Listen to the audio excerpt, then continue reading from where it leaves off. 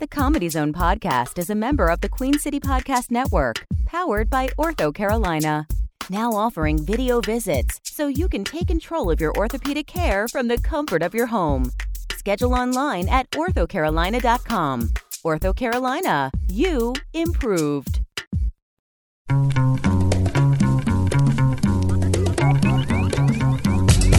From Charlotte, North Carolina, this is the Comedy Zone Podcast with Will Jacobs. Find us on Twitter at the CZ Podcast. Email us at comedyzonepodcast@gmail.com.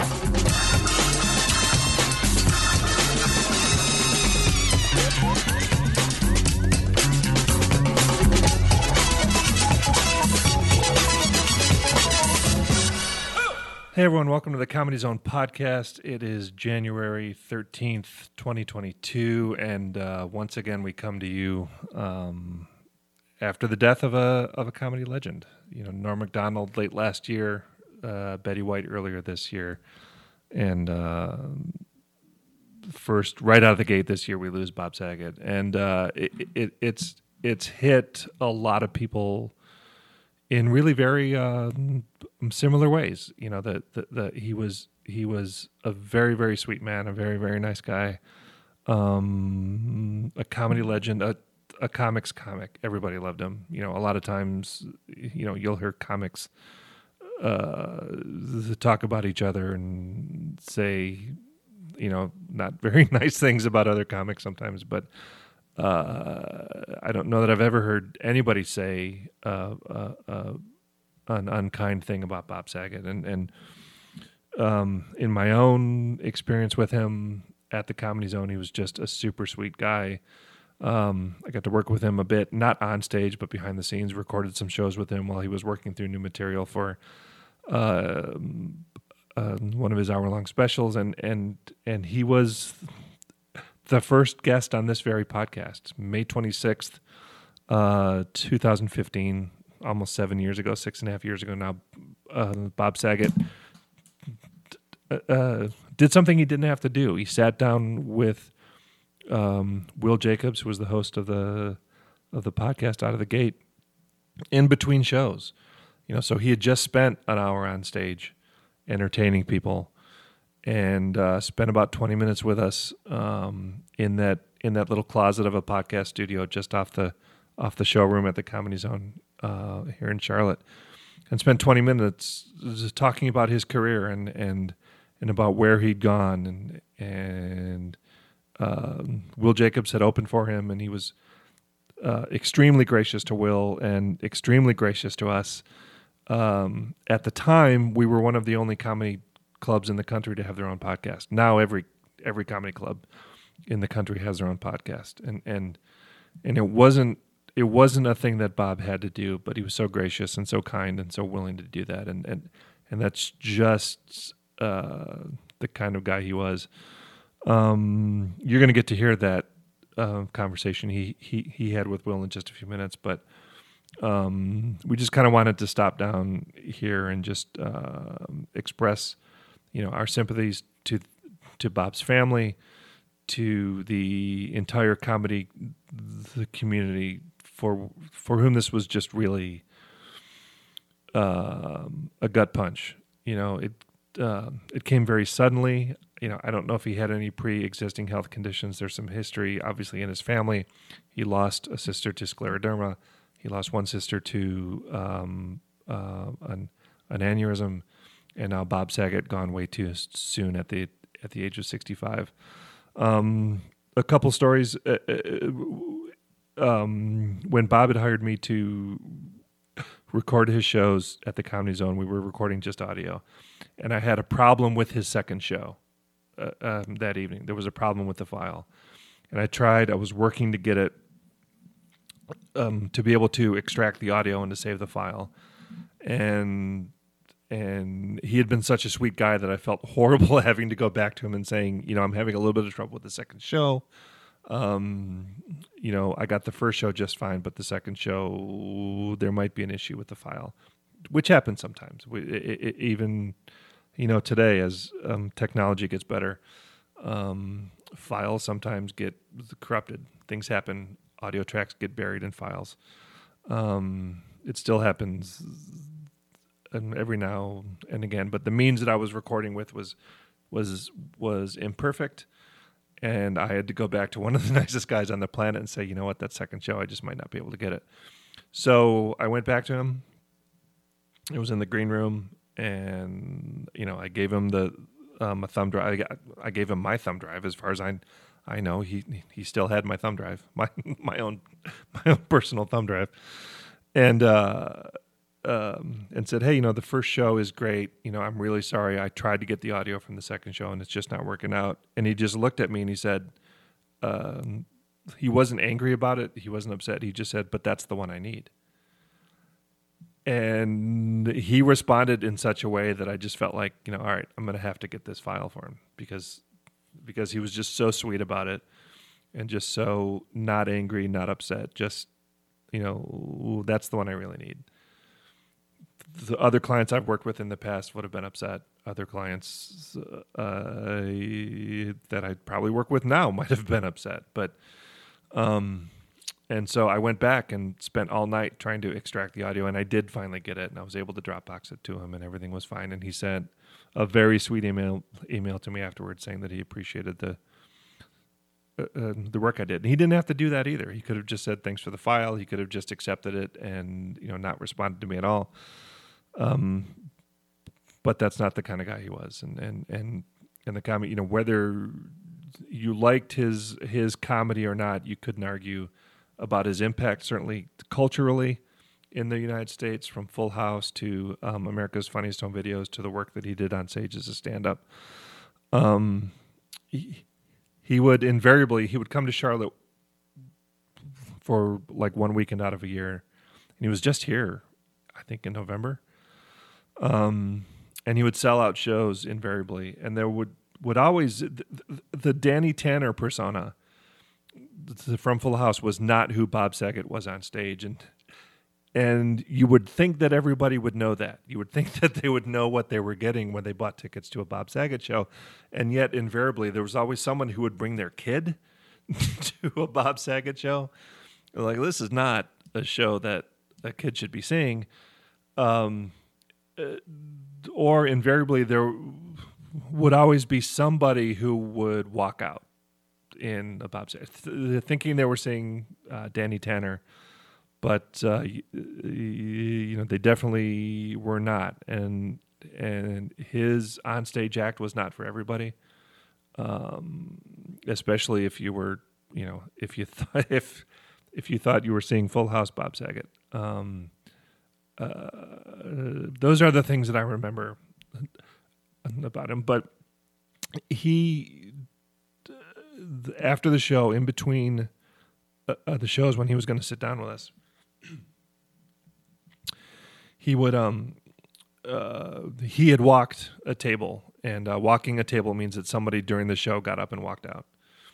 And the Comedy Zone, in pre-COVID, when it was sold out, seats about 400 people. And so he walked a table, which would mean 4 people got up and walked out in the middle of his show. But the other, say, 396 people stayed and watched his show.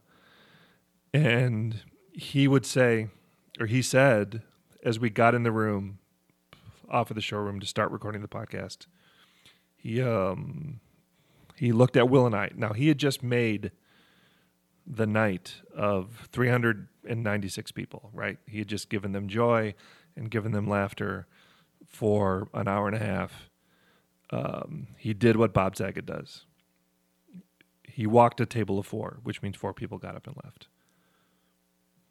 And instead of focusing on the 396 people who found joy on that evening, he looked at Will and I and he said, what do you suppose happened with those people who left? Why did they leave? What do you think that was? And I think he probably knew why those people walked out. I think he probably understood that some people show up expecting one thing, and when they get Bob Saget stand-up, that may not be what they were looking for. But, instead of focusing on the 396 people who enjoyed what he was doing and who had a wonderful time and who left, as loud as I've ever heard any comedy crowd laugh. What stuck with him about that show in the moments right afterwards were the 4 people who got up and walked out. And a lot of comics do that. A lot of comics don't focus on the wins. They'll focus on that one guy in the audience who's not laughing with his arms folded. But it seemed like it really pained Bob, and it was an interesting moment and an interesting look at who he was when he kind of let his guard down. So, I'll miss seeing Bob when he comes into town. We'll certainly, I know the Comedy Zone family will miss him quite a bit. Just a very, very sweet guy. If you feel the urge to maybe remember Bob Saget or do something nice in his memory, he did so much work for the Scleroderma Foundation after he lost his sister to scleroderma. You can go to SRF Cure. That's srfcure.org. srfcure.org. Make a donation in his name. I know that would make him and his family very happy. So what you're about to hear is literally the first interview ever in the history of the Comedy Zone podcast 6.5 years ago, from May 26, 2015. Bob Saget talking to Will Jacobs on the Comedy Zone podcast. Safe home, Bob. You'll be missed. Mr. Bob Saget. Will, sir. How have you been enjoying Charlotte this weekend, these shows, having fun? Quite a lot, and because you are such a good comedian, it makes it an absolute pleasure. Oh. You're really quite great. Wow, I really appreciate that, Bob. At comedy as well. Oh, I mean, I know you're a good lawyer. Well, look, I know you're a Philly guy. You're from Philly. Yep, I grew up a little bit there. And I'm actually from Chester, Pennsylvania. Oh. Yeah, I'm from right there in that area. So Right. as a Philly guy, I know I can hit you with some hard-hitting questions. Yeah, you can hit me And you with can all hit- that. I went to Temple University, so You're an owl. So here we go. I am an owl. Yeah. So let me first ask you something I know the people are wondering. Right. Okay. One of the first questions I want to ask you is, what has it been like to work with me? It is amazing. Yeah. You're right here when I need you. Yes. I have never, actually, it always feels new to me. It feels brand new. And I know that things between us are good because we hear the sound of chairs moving. Yes. It's like we're recording this on a moving church. That's exactly how it sounds. But I feel like we bonded this weekend. I We really have. do. I feel we like have, you and because I I bonded. actually double stick taped my foot to you.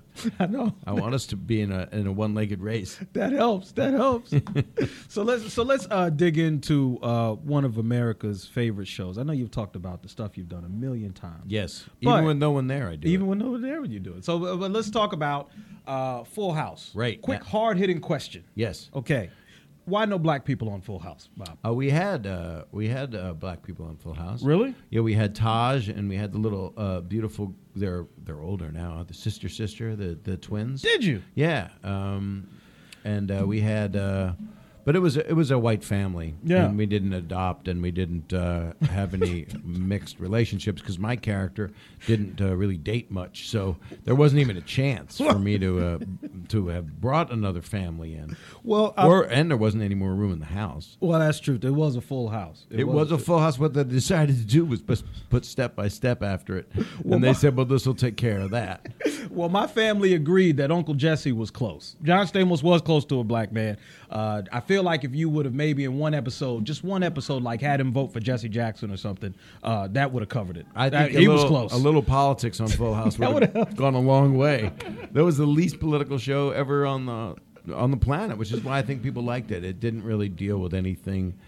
We didn't really deal with anything of race or politics or anything because it was really a show made for 12-year-old girls. Right. So, and we were all 12-year-old girls when we made it, John and me and Dave. And Well, it's so much of a part of just Americana. I mean, that show, like when I think of the Mount Rushmore of TV dads, okay, there's you, there's... well, everybody's dropping off of it. Well, yeah. So, Because Dr. you Huxtable's can't- one. Well, I don't know. I don't think you can find that on television right now. It's tough. Homer Simpson's another. Yeah. Yeah, and Bruce Jenner. Those are the four. He was. Those are the four. Well, he's able to do both categories, too. He's going to be... and he's a nice person. I've known him for years, actually. I hosted the Winter Olympic Games, the Medals Plaza And it was me one week, and then Tracy Morgan, and then wow. it was an interesting bunch of comedians. And I hung out with Bruce and Chris, and the girls were all little then. Wow. I had no idea they would turn into giant things with promoting a wildly large oiled up butt. It's been insane. I've never expected any of that from these nice little girls that I would try to go on the bunny slope with.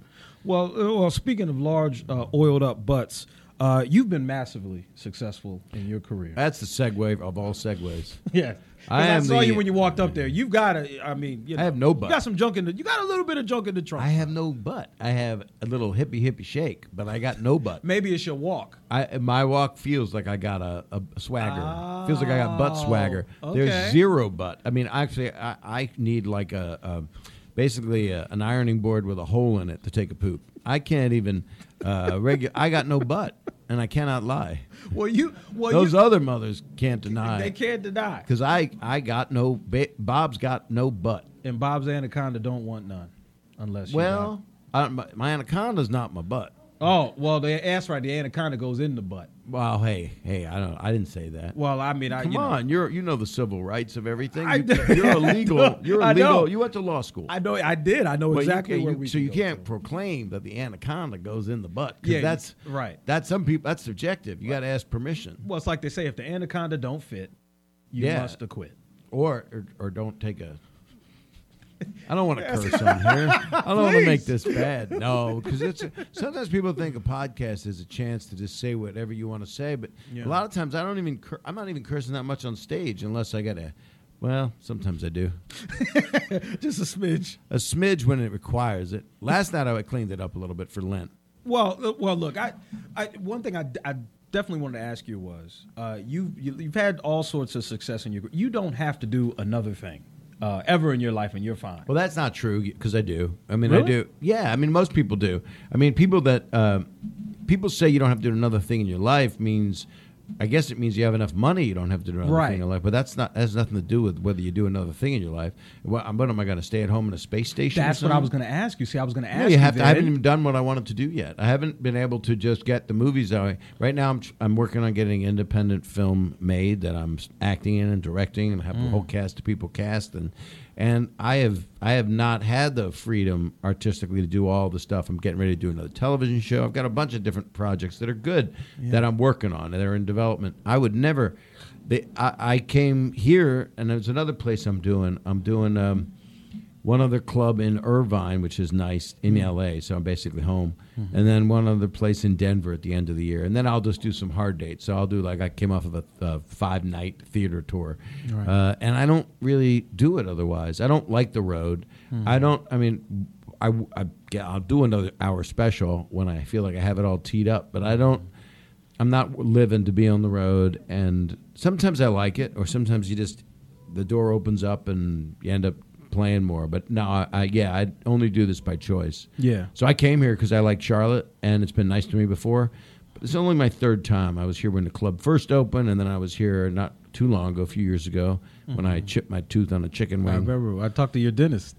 He was here, and he had a couple sheets under the wind. Right. Oh yeah. Oh, he was feeling good. He was. Well, he's supposed to. He's out for the night at Comedy Club. He wasn't drilling. This is true. He was not drilling. But I don't. But I do it because I try not to do stuff I don't love. I really do, because I did so many years of suffering. Right. So many things I had to do. Being kind of boxed in.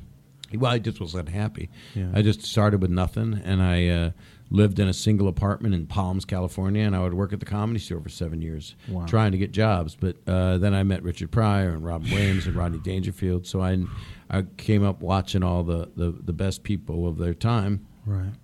And then I learned a lot, and then things started to happen after about 9 years. Of doing stand-up. Maybe 10 years doing stand-up, because I started when I was 17. So. Ooh, wow. So it's early. A journey. Ooh. Yeah. I didn't know. I was also doing improv, and I was a film student. So I did a bunch of things all at the same time. Okay. I still do. I still do things. I do 5 things. None of them well, but. Well, I've told people about you, and the one thing that strikes me is, above all of your accomplishments and everything you've accomplished in entertainment and elsewhere, the most impressive thing about you to me is your humility. and you're so down to earth. You're so approachable. that's You're really so nice. No, you're an awesome guy. Well, people are supposed to be. Well, and I was going to ask you, what do you attribute that to? Your family upbringing, or I mean, Kind of, and just watching how people mistreated me a lot, and now that I'm a little older and I get to be in whatever kind of respectable place some people respect me at. And I have 3 daughters. I think having 3 daughters, being raised with good moral values, and the only reason I chose a kind of stand-up comedy that was a little off-road was because I just took pain and put that into the comedy. But like the book that I wrote called Dirty Daddy, it's a New York Times bestseller. Yeah. I didn't know that. I was shocked when they told me bestseller. Yeah, I got all excited because I didn't know I bought that many copies. But the whole point is, if you're not a good person, then you don't always have to be nice. People can violate your space, and then you don't need to associate with them. Right. But I just think people should be. I just treat people like they deserve to be treated, which is well. Well, you're absolutely fantastic, and it's great to see that comedy's been that outlet for you. Well, thank you. Yeah. You have the same kind of quality, which is why. And I hadn't met you, but I'd watched your stand-up on the internet, which I recently got. And you didn't see any of my other tapes.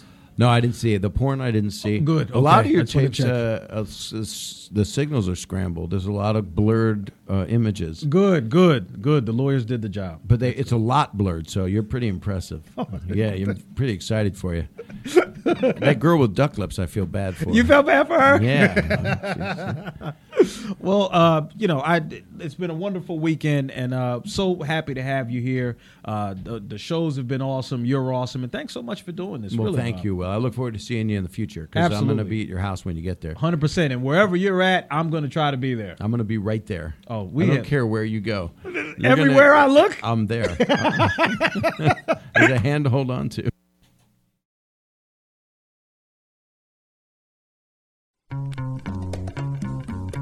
The Comedy Zone podcast is a production of Comedy Zone Worldwide and is recorded in a bunker just off the Comedy Zone showroom at the Abbott Exchange Music Factory in Charlotte, North Carolina. The executive producers of the Comedy Zone podcast are Brian Heffron and Brian Baltashevitz. Talent Wrangler is Mike Hall. Original music composed and performed by John McKeever.